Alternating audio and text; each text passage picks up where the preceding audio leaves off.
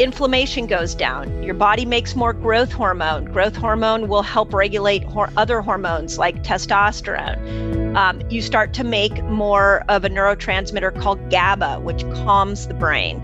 The list, you repair neurons in your brain. So ketones will go up to the brain and they'll repair dendrites and neurons in the brain. So you get better mental clarity. Welcome to the High Performance Health Podcast with your host, Angela Foster. The show where we talk about everything you need to break through limits and achieve a high performance mind, body, and lifestyle. Hi friends, welcome to another episode of High Performance Health. I am so excited today to be talking all about the menopause. I sit down with Dr. Mindy Pelz, who is a best-selling author, keynote speaker, nutrition and functional medicine expert, who has spent over 2 decades helping thousands of women successfully reclaim their health. She's a recognized leader in the alternative health field and a pioneer in the fasting movement, teaching the principles of a fasting lifestyle, diet variation, detox, hormones, and more.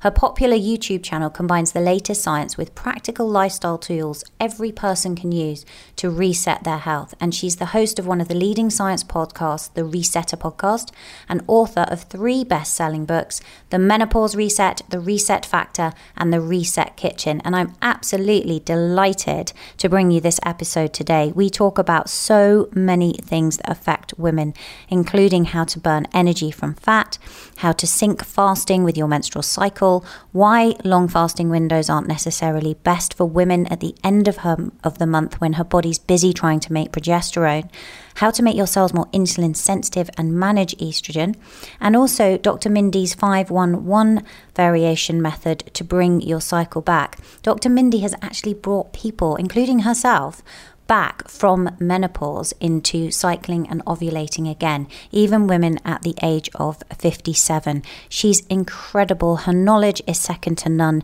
And I think you're going to get so much helpful information from this podcast episode. As always, you can find the show notes over on my website, angelafosterperformance.com/podcast. So don't feel you need to make notes. The transcript will be there as well. You can listen along with transcript. You can even click on to watch the YouTube video of the interview. But now, without further ado, let me introduce you to Dr. Mindy. So I'm here today. I'm joined by Dr. Mindy Pelz, who is a women's fasting expert. She's a 3 times best-selling author, and she specializes in fasting for women over 40. She's also a hormone expert. As I was saying when we were chatting, Mindy, I was just finishing reading your book, which is absolutely brilliant. And I'm so excited. I have a ton of questions. So first of all, welcome to the show. Oh, thank you for having me.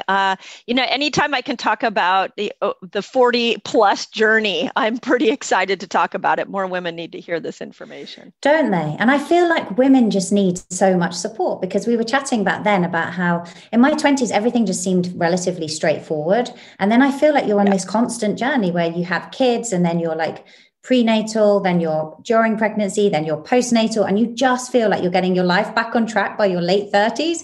And then you hit 40 and it all starts to change all over again. Said. So well said. It's so well said. Yes, exactly. It's just a roller coaster. And I feel like menopause actually should be a really beautiful time in a woman's life, because by then her children are kind of mostly grown up. Maybe she's got teenagers, or they're mostly grown up. And this is a real time, right, where she can focus on herself, but not if she's having a hard time. And I know that you're here today to really, really help the listeners get a grasp on menopause and what it is. And also, I'm really excited to talk about fasting. So let's start with, I know in the book you share your own journey, and actually you were having quite a hard time of it originally, and you totally turned it around.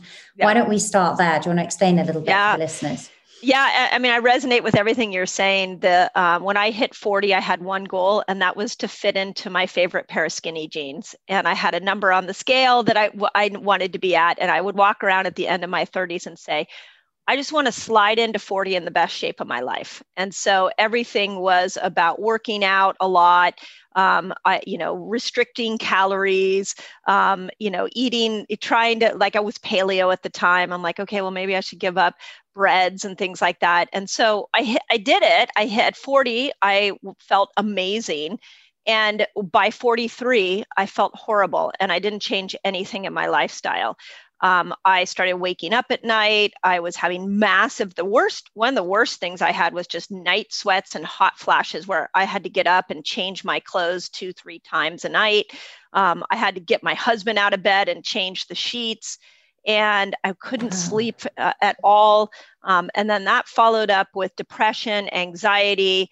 The anxiety in my brain was so bad that I literally had like suicidal thoughts. I was like, I can't live in this brain anymore. This is too much. And yet, if you had seen my life, you would have been like, you have 2 amazing kids, an amazing husband, an amazing practice. Like there was nothing for me to feel anxious or depressed about.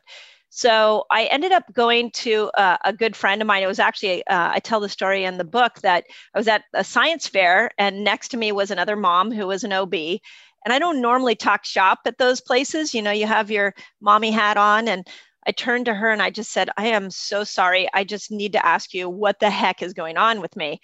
And her response to me, she stopped looking at the science project. She turned it to me and she said, Mindy, I have a practice full of women with those symptoms, and my medical textbooks have failed me. And that like hit me like a ton of bricks. I was like, okay, every woman has experienced this, and B, there's not a medical solution for it. And so it sent me on a journey to figure out what is happening to a woman in her 40s, what is happening to my hormones. And I really came up with 5 different pieces to my lifestyle that had to change. And it took me several years to put these pieces together. But as you and I were talking, I thought I was going into menopause at 47. I was like, okay, here I go. And now at 51, I'm like, I was roughly going into menopause at 47. At 51, I feel like I'm more gently going into menopause, more appropriate, like kind of like my mom's experience my mom had a very easy menopausal experience. So it's how it should be, right? And for people that are listening, I can testify to this, like looking at you, you look really young, your skin looks vibrant and healthy, it's completely clear complexion, like you look incredible. Well, thank you. As well, which is testament to what you're doing. Yeah. It's funny. Like I woke up this morning is a perfect example because my new thing is I'm really working on my sleep. And I woke up and I was like, I feel good this morning. Like I'm waking up energized. At 45, I used to have a crash at 3 p.m. Now, I mean, you should see what my calendar looks like all day long. And I'm just as energized at the end of the day as I am in the morning. My workouts are back on track. I don't worry about my weight. The hot flashes have gone away. Depression and anxiety will come in small waves, but then I have these lifestyle tools I can use. So what was chaotic for me at the end of my 40s feels really smooth and beautiful now in my early 50s. So I'm such a fan of lifestyle fixes for menopause. I'm such a fan of lifestyle fixes, full stop, I think, right? I think for everything. For everything. Yeah. And I think you make the point at the end of the book as well, which I love because I'm massively into biohacking. But I think people think they sort of see all these sexy biohacking toys and things and they're like, yeah, I want that, I want this. But actually, if you haven't got the fundamentals right, none of that stuff's going to work. So let's go through the 5 principles. Should we start there? Yeah. And to that point, I love this thought because there's no magic mushroom is what I call it. There's no magic anything. There is a lifestyle that has to shift. And here's what I realized before I go into the 5 is we have to honor that our ovaries are starting to back away at 40. And they're like, okay, I teased with my staff the other day. I'm like, I feel like there may be a few eggs left in there and they're looking around and they're like, hey, where'd everybody go? Like there's nobody left in here anymore. And I feel like that's what happened in 40 is that as my ovaries started to wind down, we do know that the function of the sex hormones is primarily controlled by the ovaries. So your body has to hand that job over to another set of organs and it hands it over to the adrenal glands.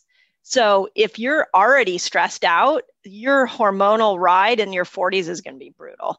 So that's one of the 5 for sure is that we've got to manage stress.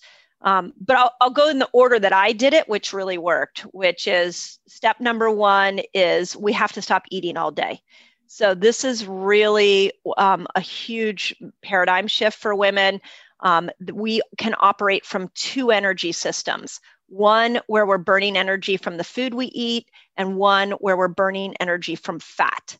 And when you hear that, I think most women would say, like, yeah, I want to burn energy from fat. Like, sign me up for that. Hand up, please. But you cannot get to that energy system, the fat burning energy system, without fasting. So you've got to get that blood sugar down to a really good place where it signals to your body to go burn energy from fat. And we call that the ketogenic energy system. And when you are operating from that energy system, when your body starts to make ketones, all these healing switches get turned on. So inflammation goes down. Your body makes more growth hormone. Growth hormone will help regulate other hormones like testosterone. You start to make more of a neurotransmitter called GABA, which calms the brain. You repair neurons in your brain. So ketones will go up to the brain and they'll repair dendrites and neurons in the brain. So you get better mental clarity. So step number one is really to dabble in playing with fasting, and intermittent fasting is a great first step in.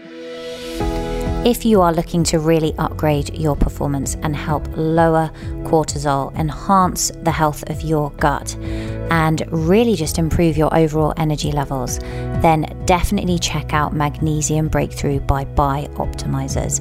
It is my favorite magnesium product. It has 7 forms of magnesium to upgrade virtually every function of your body. They also, over at Bioptimizers, do Masszymes, which is brilliant digestive enzyme support. And if you're in the US, they've recently released a blood sugar support product, which will soon be coming to the UK. So when we're talking there about perimenopausal women and the challenges that we have in terms of managing cortisol and digestion and energy levels, these products are going to be game changers for you, and they're ones that I absolutely love to take. And you can get a special 10% off by going to bioptimizers.com/Angela and just entering code Angela10 at checkout. That's all lowercase Angela10 at checkout. So head over to www.bioptimizers.com/Angela to get 10% off anything in their range. And as I say, I think the magnesium is a fantastic product, as are many of their probiotics, their digestive enzyme support, and also their blood sugar control. And why is it then? Because I guess, there's one thing I've observed that I think is really interesting is people keep eating all day long, and then they'll eat right up until kind of going to bed, and then they might eat when they wake up in the morning. But if you observe children, like I look at my own kids, they don't eat for very long periods of time. So where did we get this idea we need to eat? They'll have their dinner at 6:30 or 7. And particularly now, like my boys are 12 and 13, there's no hope of getting them out of bed anytime earlier on the weekend, right? So they've already done like a 15-hour fast, no problem. And they're completely lean. And I realize testosterone is having a bit of an impact as well. Yeah, for sure. But nevertheless, they are inadvertently doing intermittent fasting. But then I see the other extreme, right, where people are kind of showing on Instagram, like, look how many hours I've done. And I think that can have the opposite effect on it with women. True. There's a really delicate balance. And one of the things I love in the book is the way that you split it up in terms of fasting. Like, these are the days of your cycle that actually you can push a longer fast. And these are the days where, no, you need to be focusing on maybe shortening that window in terms of the fasting window and having a bigger eating window. Can you dive into, because while we're on this point, we might as well dive into fasting. There's a lot. There's so much to unpack there. For starters, I had the same aha with my kids, and I have an 18-year-old son and a 21-year-old daughter. And finally, one day after I was chasing my son around, this is just about the time I was learning about fasting, as I was like chasing him around to make him eat breakfast, I realized that wasn't his natural circadian rhythm. That wasn't what he didn't want breakfast. So we sat down and we said, okay, when do you feel like you're hungry? And he said, at the mid-morning break. I'm like, great, let's just make sure you have good food then. So it's freeing as a parent when you stop pushing food on your kids and realize that they have their own eating window and their own fasting window.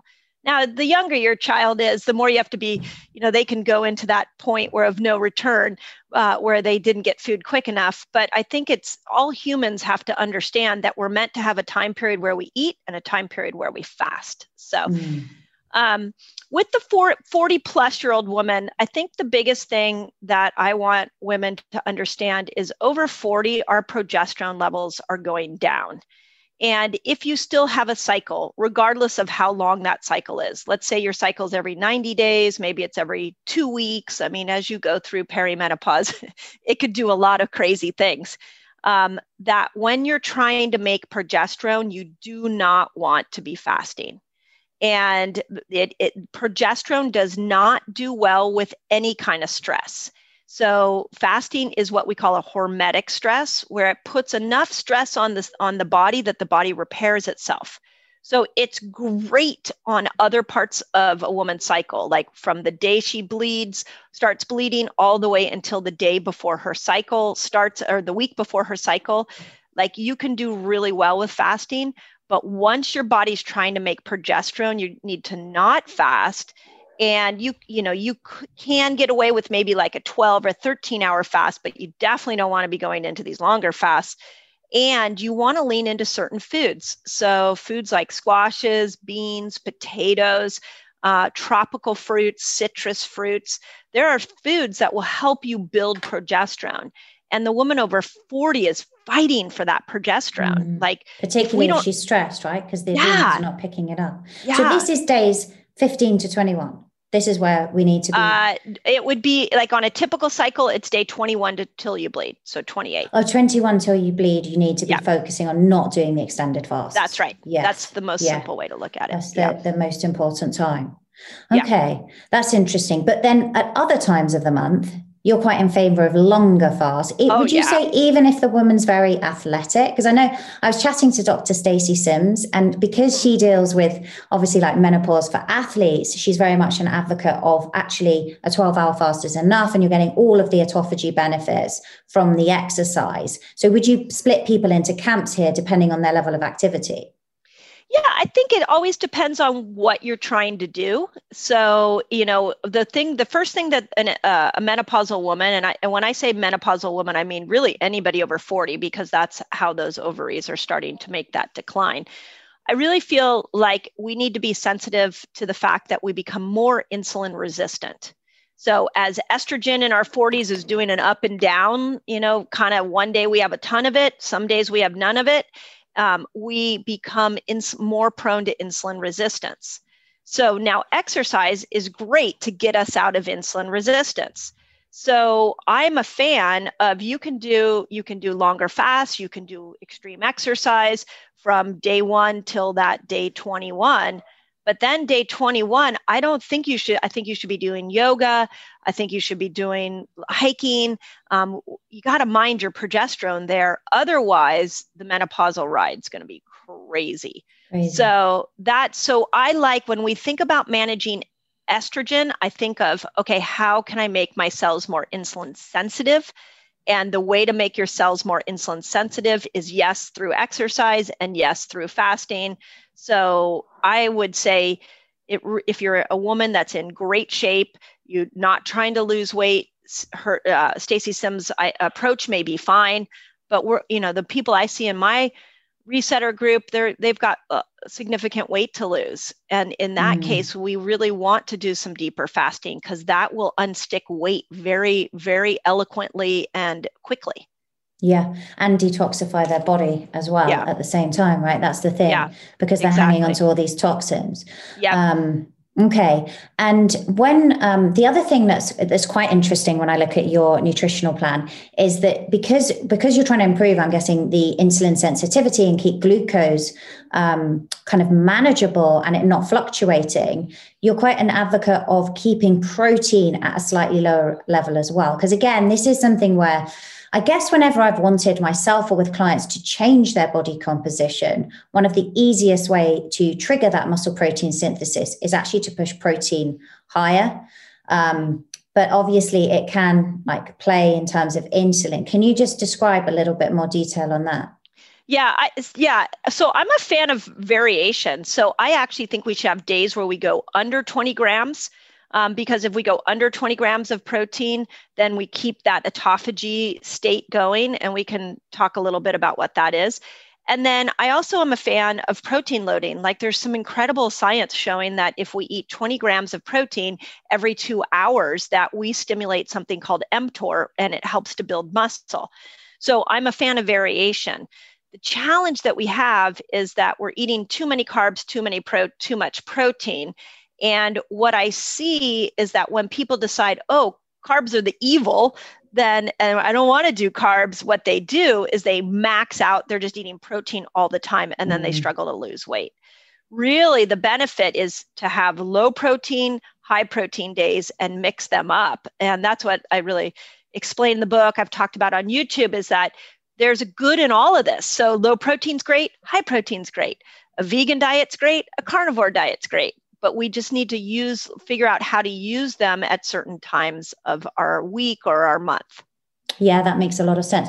And what about for women? Because commonly at this point, many women are, they've got the coil inserted, for example, so they actually may not be bleeding. Some of them are then put on the contraceptive pill, even though it has nothing to do with contraception. I think something like 60% of prescriptions for the birth control pill are nothing to do with contraception. Really, that high? Wow. Yeah, something like that I was reading, which just seems extraordinarily high. And so for women there, they don't really know what's going on with their cycle. How can they begin to optimize this?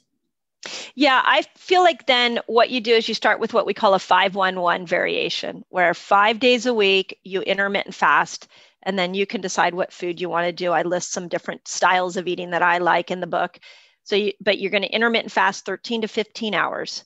1 day a week, you want to push your fast. You want to push it to 17, 24, and there's benefits to doing that. But 1 day you want to just kind of push that fasting muscle. And then 1 day a week, you don't want to fast. So just you want to eat breakfast, and you want to lean into the hormone building foods I talked about. And I find that 5-1-1 works really well if you don't have a cycle, and sometimes it brings your cycle back. Now, and even with a coil in, or somebody who's got, like I told you with me, I was going into menopause, and then with this changes to my lifestyle, I came out of menopause, and now I feel like I'm just slowly winding down. So that seems to be the easiest approach in. Now, what we did do, because we had so many people ask us this question, is I came up with what I call a fasting circle, which is for women who have a cycle and women who don't can use it, where there is like a formula to follow in a 30-day period. And that's coming out in a book that will come out next year. It's actually already written. It's at the editors. And it's going to be for women of all ages, just specifically to learn how to fast.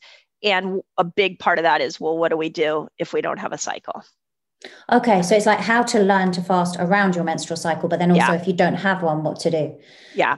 Okay. So, but easiest, for the sake of this conversation, the easiest door in, if you're listening to this and you are using a birth control mechanism that is got your cycle all mixed up, try that 5-1-1. That's a really good entry in. And so you found that actually helps regulate their hormones back again? Because I know like when it's all disruptive, women are finding it really difficult, aren't they? Like they're getting breakouts that they don't want. They're getting really heavy bleeding. That's then contributing to like lower iron levels. And it's all just really all over the place. But have you frozen? Yeah, I also have kids downstairs doing school. Right? Because it's 2021. So I have 2 teenage boys down there doing school. So my internet is a little They're taking the internet as well. Yeah. So that can actually bring back some form of regularity to their cycle. Yes, definitely. Okay. And trying, I've done a lot of, everybody's reason to not have a cycle is different, right? So some women are just naturally going into menopause. Some women have an IUD. Some women have PCOS. So what we're trying to do for the simplicity's sake on my YouTube channel is address all of that until the next book comes out. But I found the 5 principles in the menopause reset have helped so many women bring their cycle back.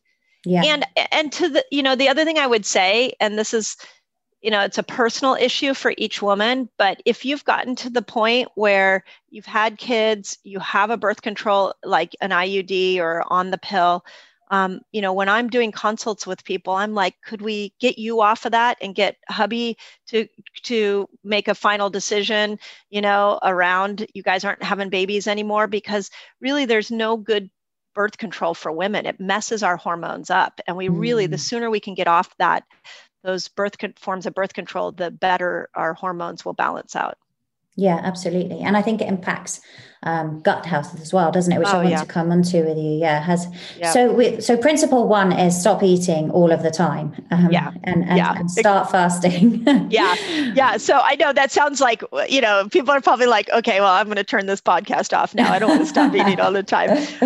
But in the book, I give like steps to doing that. So I like introduce the principle. I talk about the different fasts, and then I give steps to doing it, so that you can slowly work yourself into that. But yes, that's principle number one. I think a lot of listeners actually are doing it because it being kind of health for high performance, they are doing it, and they notice like the mental cognition benefits that they get as well, which are just incredible, aren't they? Insane. So insane. And what are your thoughts as well in terms of substituting, like during that fasting period in the morning, having something like bulletproof coffee? Do you feel like that's breaking it? No, I get asked this question a lot. I feel like it really depends on what you're trying to do. So if you're trying to just get yourself into this fat burner energy source, you're trying to make some ketones, bulletproof can actually help you. Especially if you put some MCT oil in there, it can actually get you to the fat burning state quicker. I really like that as a tool if you're just trying to make ketones. If you're trying to stimulate autophagy, coffee will help us with autophagy, but not cream. So you would ditch the cream. You could put MCT oil in it, in just a black coffee. Not as lovely to taste, but that would help you. So I would say the goal is to learn how to build a fasting lifestyle and be able to use these principles on an ongoing basis. So if your morning cup of coffee is your ritual, and you are wanting to shorten your eating window and lengthen your fasting window, then go for it. Use that bulletproof coffee. Use it. Okay. Yeah. And what's the next thing then that you like people to get right? Yeah. So the next thing is really to vary your foods. So kind of what we were talking about earlier.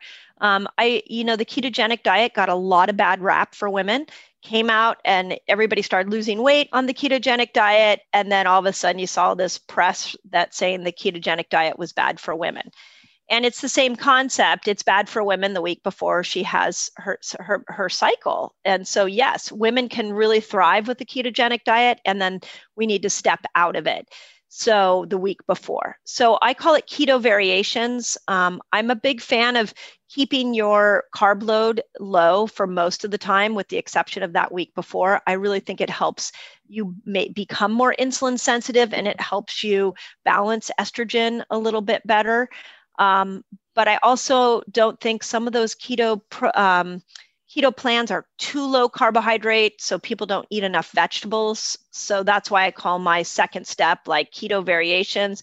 I like it. Keto biotic is what I call mine, where you're pretty much eating meat and vegetables. Like that's how meat and kind of fibrous vegetables rather than starchy. Yeah. Good point. Yeah. I liked that in the book, Keto Biotic. I think that works really well because you're kind of feeding your microbiome, and it's not, you've got a list of really healthy fats as well to include. So it's not dirty keto, because I've seen in some extreme cases where people have kind of gone on a very traditional ketogenic diet. They haven't had lots of plant-based foods. And then that's actually swung them into early menopause. And when they shift their diet, they come back out, which is, I think it's so, so important. I can't tell you the number of women I've pulled out of menopause. And it's crazy. They all, like 57-year-old women will like send me a message and be like, oh my God, all of a sudden I start bleeding again. And my response is, that's awesome, because there was, there's probably another egg in there, something that needed to like clean up. So, and the ketogenic diet can do that, but we're not meant to be in these low carb states for very long. And we're not meant to avoid these incredible foods that feed the bacteria. Which is so important. I want to come on to those in a minute, because some people, so a lot of complaints that we get, and I think this is down to what you've already described, the kind of insulin resistance that's occurring alongside the baseline inflammation that's going up, but they suddenly get this menopause, right? It's like, hey, where did this extra 2-3 kilos come from? And why is it going on around my stomach?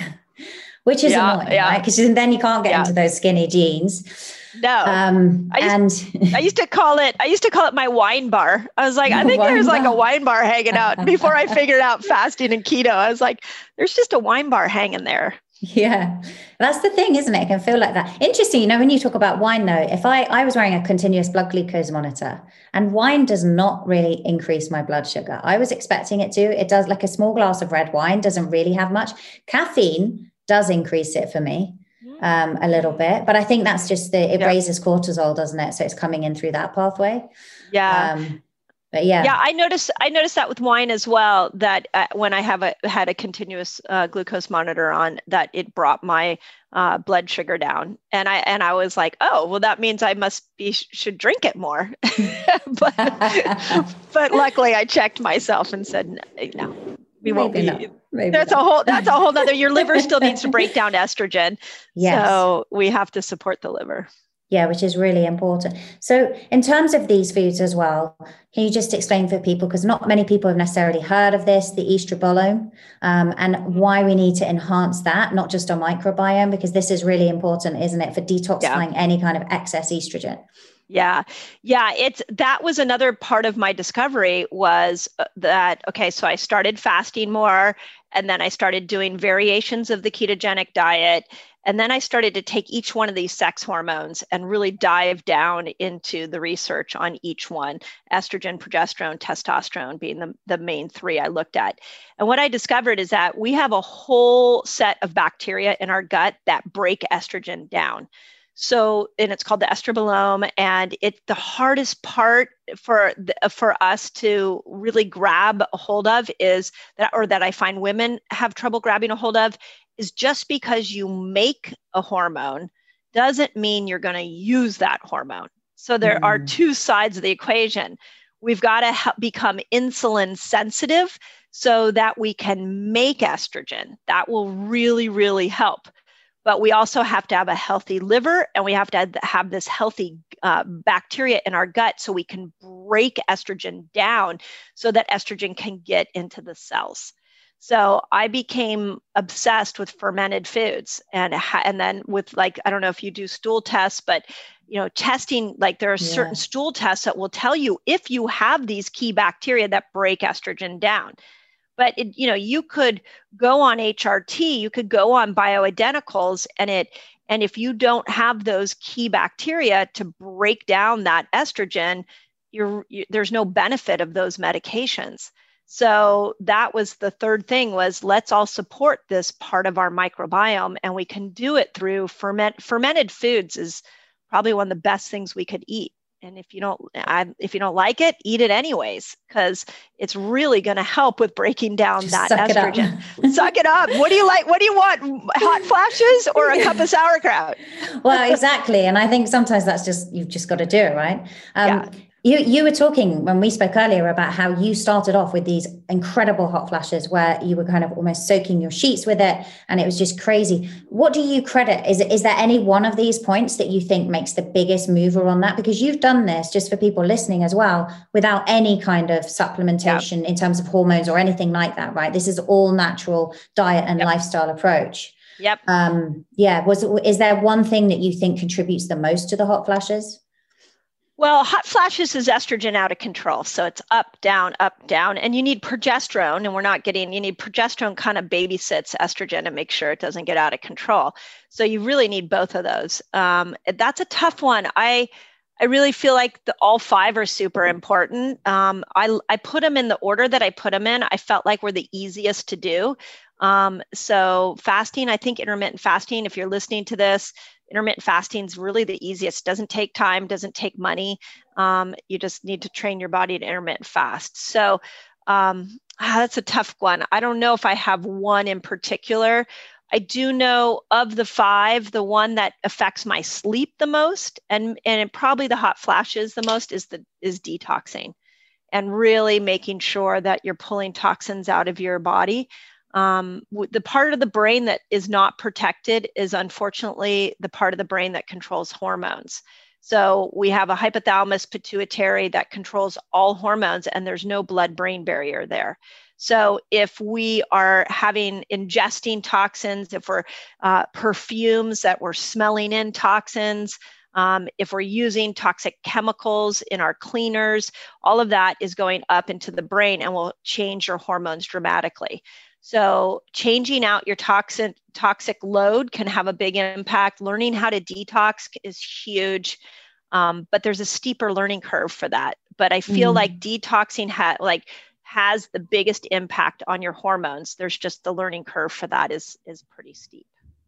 Yeah. And so kind of on that, on some basics for detoxing, for people that aren't necessarily going to have infrared saunas in their home, for example, what's the best way for them to get started on? Because it's not so much as going through a detox, is it? It's actually ensuring that your body is detoxifying regularly on a regular basis. And that's so important. And I see this when I look at people's genetics, often they'll be missing a couple of SNPs, and even having things like additional cruciferous vegetables can just help with those pathways. What would you say on that for someone that's thinking, actually, I probably do need to detoxify better? I mean, liver function is important as well. Key here, right? Yeah, massively important. Well, the first rule to detox is stop toxifying yourself. Yeah. So that would be, and this is for women, is really, really hard. I was blessed to grow up with kind of a health nut mom who had already talked about chemicals my whole life. So I didn't really have to avoid a lot of the toxins coming in. I just had to get rid of the ones that were already in my body. So there's apps you can use, but look at your beauty products, look at your cleaning products, anything going on your skin. It needs to be 100% natural. Ask yourself, would you eat what you're putting on your skin? If you wouldn't eat what you're putting on your skin because it's full of chemicals, then don't put it on your skin. It's still going in your body. It gets absorbed through the body or through the skin. So the skin is the biggest exit point, and then it's the biggest entrance point for toxins. So the first thing would just look at where you might be getting toxins. The second thing is, and this is why I like fasting, is you can stimulate autophagy. And again, to Stacey Sims' point, you can stimulate autophagy through fasting. You can stimulate it through HIIT training. You can stimulate it through sleep. You can stimulate it through exercise. So this concept of autophagy is a menopausal woman's dream, because autophagy is where the cells are naturally detoxing themselves. So I think I've done some videos on YouTube that show all the different types of ways to stimulate autophagy, and most of them are free. So once you stop putting those toxins in, then you're using the principles of autophagy to really detox yourself. I love your idea of using food like cruciferous vegetables to increase your glutathione levels so that your liver can detoxify more. Then things like castor oil packs, coffee enemas, those are all forms of detox that are incredible to support the liver. And if you've done all of that and you're still feeling like the toxic load is high, that's where we take people through supplementation and how to actually use supplements to properly pull all those toxins out.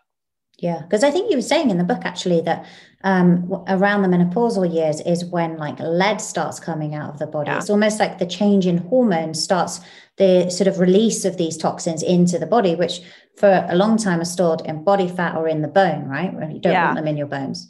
Yeah, lead is a great example. Lead gets stored in the bones. Lead gets passed down through. So when we're in the womb, we don't, again, have a blood-brain barrier at all in the womb. And those big hormonal shifts that mom went through caused her toxic load to be dumped into our body. And then that gets stored in our tissues. Lead gets stored in the bones. And then at times of big hormonal switches for us, those toxins will come out. So this is puberty, pregnancy, and menopause. And so we see a lot of women get thyroid problems after they've been pregnant because that toxic dump came out. And then at perimenopause, we see the insomnia, the anxiety, the depression, sometimes chronic pain as lead gets dumped out of those bones, and it goes into the bloodstream, and it can go up into the brain. It can cause neuropathies like irritation of nerves. It can go to fat. It could get stored as fat. So to your belly fat comment, it can all of a sudden you're storing fat for no reason because the hormonal shift is causing stored toxins to get dumped. And now your body has to deal with that. Yeah, so the detoxification is key. And I mean, it's difficult with water, isn't it? I find that the most difficult thing because you think, well, I mustn't drink from a plastic bottle. But then I look at a glass bottle. Oh, actually, there's plastics in that. So then I'll drink from the tap and then you need to purify it, but there's plastics in that. And then I'll eat some oily fish. But now actually there's plastics in that too. It's actually a real battle in modern society to stay away, right? We're fighting it. We are fighting a battle on a daily basis. We are fighting a battle on a daily basis. And I have chatted with many experts who feel like if we don't make a change in our toxic load, that our species will perish. And I really do. At first, when I heard that the human race was on this path to destruction, I thought, well, that's kind of alarmist. I don't know if I buy that. But now I'm starting to really see it and we see it in the infertility rates. That's a toxic issue. We're seeing it in the number of women that are struggling through menopause. That's a toxic issue. We're seeing it in 2020 in why is the whole world so immune compromised? That's a toxic issue. And if we don't care about our environment, if we don't stop voting with our dollars and making sure that we are not supporting plastic bottles of water and chemicals in our food, we have to really make a concerted effort right now to support companies that are looking at a better environment, a toxic-free environment. That has to be a priority, or as a species, we're in a really tough place. I think so. I agree with you. Do you know, I was in my local fishmongers, but I go there a couple of times a week, but they were telling me about how they'd gone, one of the members of their team had gone out to Indonesia to look at prawns, like big tiger prawns that were farmed. And some of them are not done in a sustainable way at all. They'd found these farms where they were miles and miles away from sea, inland, and they would just dig these big holes, chuck them in with a whole load of chemicals so that they're not going to poison you because it's so dirty in there, and just feed them dry. And then these get shipped off back to the UK frozen as these huge, massive tiger prawns. You can't tell the difference from looking at them. And I think this is half the problem and they go into the supermarkets, even really we have a range of supermarkets, as you probably do over here, in terms of budget. And even in the top ones, you'll go in and they'll be there. And until I spoke to them, I had no idea that that's how you could get some prawns. And I think there just needs to be more conversation around it, more people understanding where their food comes from. Yeah. Because who knows what you were taking on board if you ate that, right? Yeah, so it's so true. It's and organic isn't necessarily like the go-to phrase anymore. So a couple of things we've done, and I think you guys could probably do this over in the UK as well. We started shopping more at like our local farmers markets, and we're like getting to know the farmers and asking them, what do they test their soils? What's the mineral balance of their soils? What chemicals are in it? We also know the people we're getting our meat from. So really get to know your farmer and find out what their practices are, and go back to that local little guy. That's the one who has your health in mind. Here in America, Whole Foods was our go-to place, and then Amazon bought it. And now we are like shopping at Amazon or at Whole Foods less and less, because the bigger the corporation that supplies your food, typically the more chemicals that are in it. So, and then there's that's exactly what we've been doing, actually. Same thing. And just going to local butchers, farmers markets, local fishmongers, local bakeries, you know, where like my bakery has their sourdough starters been going nearly 100 years. It's like, amazing. And you can imagine how that feeds your gut. And just, it's amazing. But I think more and more people have done it with lockdown, actually, because they've tried to stay local. So hopefully that will continue. Yeah, I hope so too. But that really going back to local, get to know your butcher, get to know your baker, get to know your farmer, and understand where this food is coming from. That's key. It's fundamental. And what about exercise? Can we talk quickly about exercise? What do you recommend? It's fun. Yeah, it's funny because you'll notice one of the 5 steps really was an exercise, although I put it in the 5th step, which was the rushing woman syndrome. A credit to Libby Weaver. That book changed my life. And it was to stop being that, rushing woman who is doing everything, superwoman who's the mom working, working out all the time, like that type A personality, which is what I was. really causes damage in the menopause years. And so I completely switched my workouts. So the long running, the intensity of your workout, the more you push your body, the longer you push it, the more you damage your hormones. So exercise variation, a good combination of some HIIT training. You can still go, if you like to do long runs, do it once a week, but then throw in some yoga, throw in some hikes. Like, we need to really work on strength training instead of doing the cardio so much. Could you do more of the muscle building? There needs to be a shift in exercise over 40 as well. Definitely. That's actually what I tell my clients, is create some polarity, right? Don't do this like middle ground where you're just going for a long run, which is ramping up cortisol, ramping up inflammation, but it's not actually making any kind of meaningful difference in terms of actually progressing your cardiovascular health. You're kind of just maintaining. Whereas if you're doing like very high intensity, or you're doing resistance training, or you're going for a long walk or doing some yoga, now you're getting a really good mix and balance, and you're not falling into this sort of black hole that's in the middle. That's right. Yeah. Like, so the 40-year-old version of me was running hours, miles and hours every week. The 51-year-old version of me doesn't do longer than a 30-minute run. And I do yoga a couple times, and I love to go hike. So it's like when I approach my workouts, excuse me, I've got to mind my cortisol. So I am really careful to not push myself so hard that my cortisol levels go really high. Yeah, same. And so just to kind of because the rushing women syndrome is such an important concept. You and I are both type A personalities. I find it the hardest thing to do, to just step back. I always take on stuff, right? And people say to me, like other moms, I don't know how you do it. Like, how do you do it with 3 kids? How do you do this? But I'm really working on my routines, on my morning in particular, because I think it's the time I have the most control. And that really is my time. And I've just become addicted to that now. If I kind of, I try to go to bed early so that I'm not tired. But if I miss that and the whole house is going before I've had my time, I feel like I miss out. Yes. However, I'm super keen to hear, what does a day in the life of Dr. Mindy look like? Because you have such a busy practice. You produce a phenomenal amount of content. How do you do this without overstressing your body and disrupting your hormones? It's like you found the secret. Please share. I may have, but I've been practicing it. So, the first thing I do is I really guard my sleep. So I'm the first one in my house to sleep. And everybody knows, like, mom's out at like 9 o'clock. So I go to sleep and make sure I'm getting at least a solid 7 hours. If I can get more of sleep a night, that's like really important. Then when I get up, I spend the first hour of my day, if I can spend longer than that, really working on myself. I read, I meditate, I do breath work. So I'm really focused on me. I start the day with me. And then after that, my staff from Monday through Thursday, Monday through Friday midday, my team has me scheduled like pretty packed, but everything gets scheduled out. So like, I have this podcast interview, my writing will then be scheduled, my YouTube videos are scheduled. So I have everything scheduled in the day. And then Friday at like 6 o'clock, I'm out again. Like, I'm not doing work, I'm off screens, I'm back connecting with my family, or, so I have boundaries around my work time.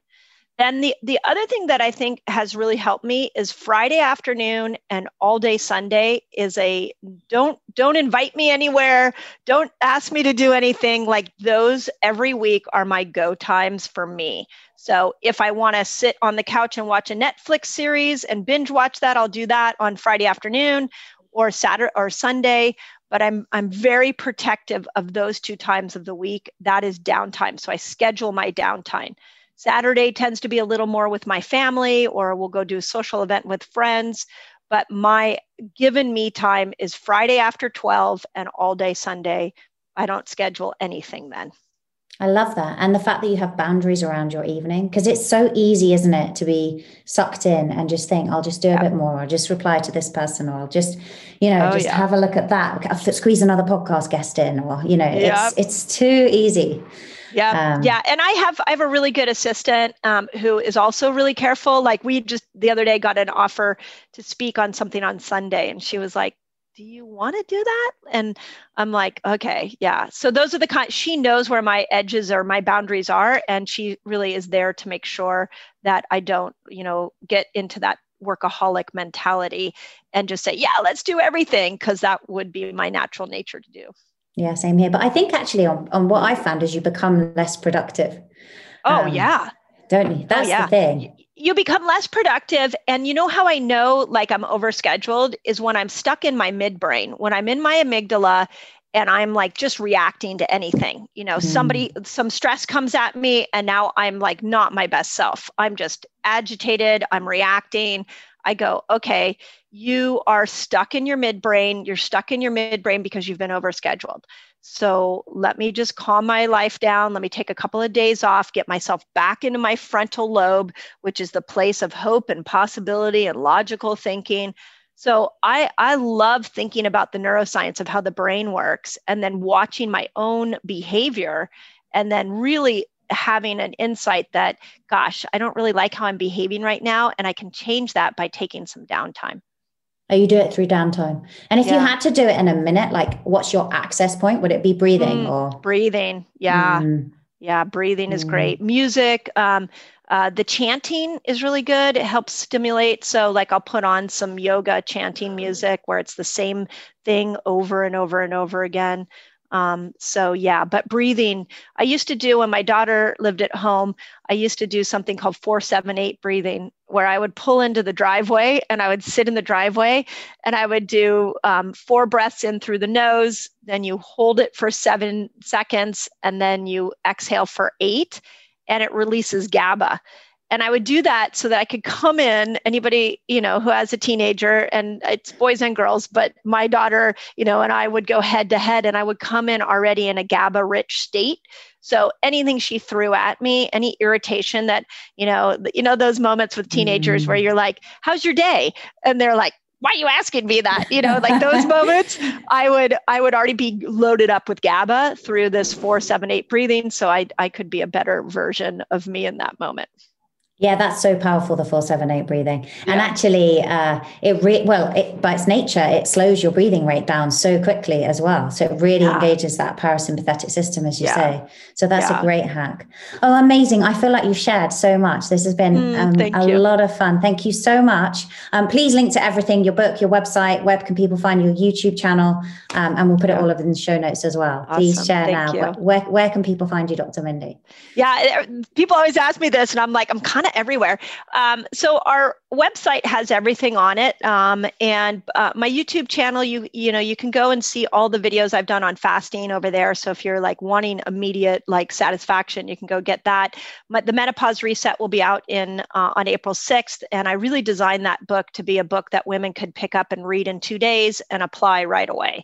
So, and then, of course, my website, we have an academy where women come in and learn how to fast and learn the 5 principles. So you can come into that. There's a lot of resources, but the website will kind of guide you everywhere.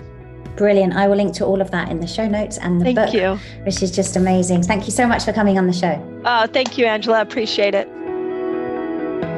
Thank you so much for listening to today's episode. As I mentioned at the beginning, all of the show notes and the transcript are over on my website, angelafosterperformance.com/podcast. We are doing a giveaway each week at the moment with prizes to be given away for those of you that review the podcast. So if you can leave us a positive review on iTunes or whatever platform you're listening on, take a screenshot and tag me on Instagram at Angela S. Foster, and one of you is going to be the lucky winner of Dr. Mindy's brand new book, The Menopause Reset. Get rid of your symptoms and feel like your younger self again. So make sure once you've done the review, take a screenshot and tag me on Instagram at Angela S. Foster, and we will be picking the lucky winner and sending the book your way. Thanks again for listening, and we'll see you next week. Thanks for listening. Remember to review and subscribe. You can grab the show notes, the resources, and highlights of everything Angela mentioned over at angelafosterperformance.com. You can also snatch up plenty of other goodies, including the highly helpful Angela Recommends page, which is a list of everything she personally recommends to optimize your mind, body, and lifestyle.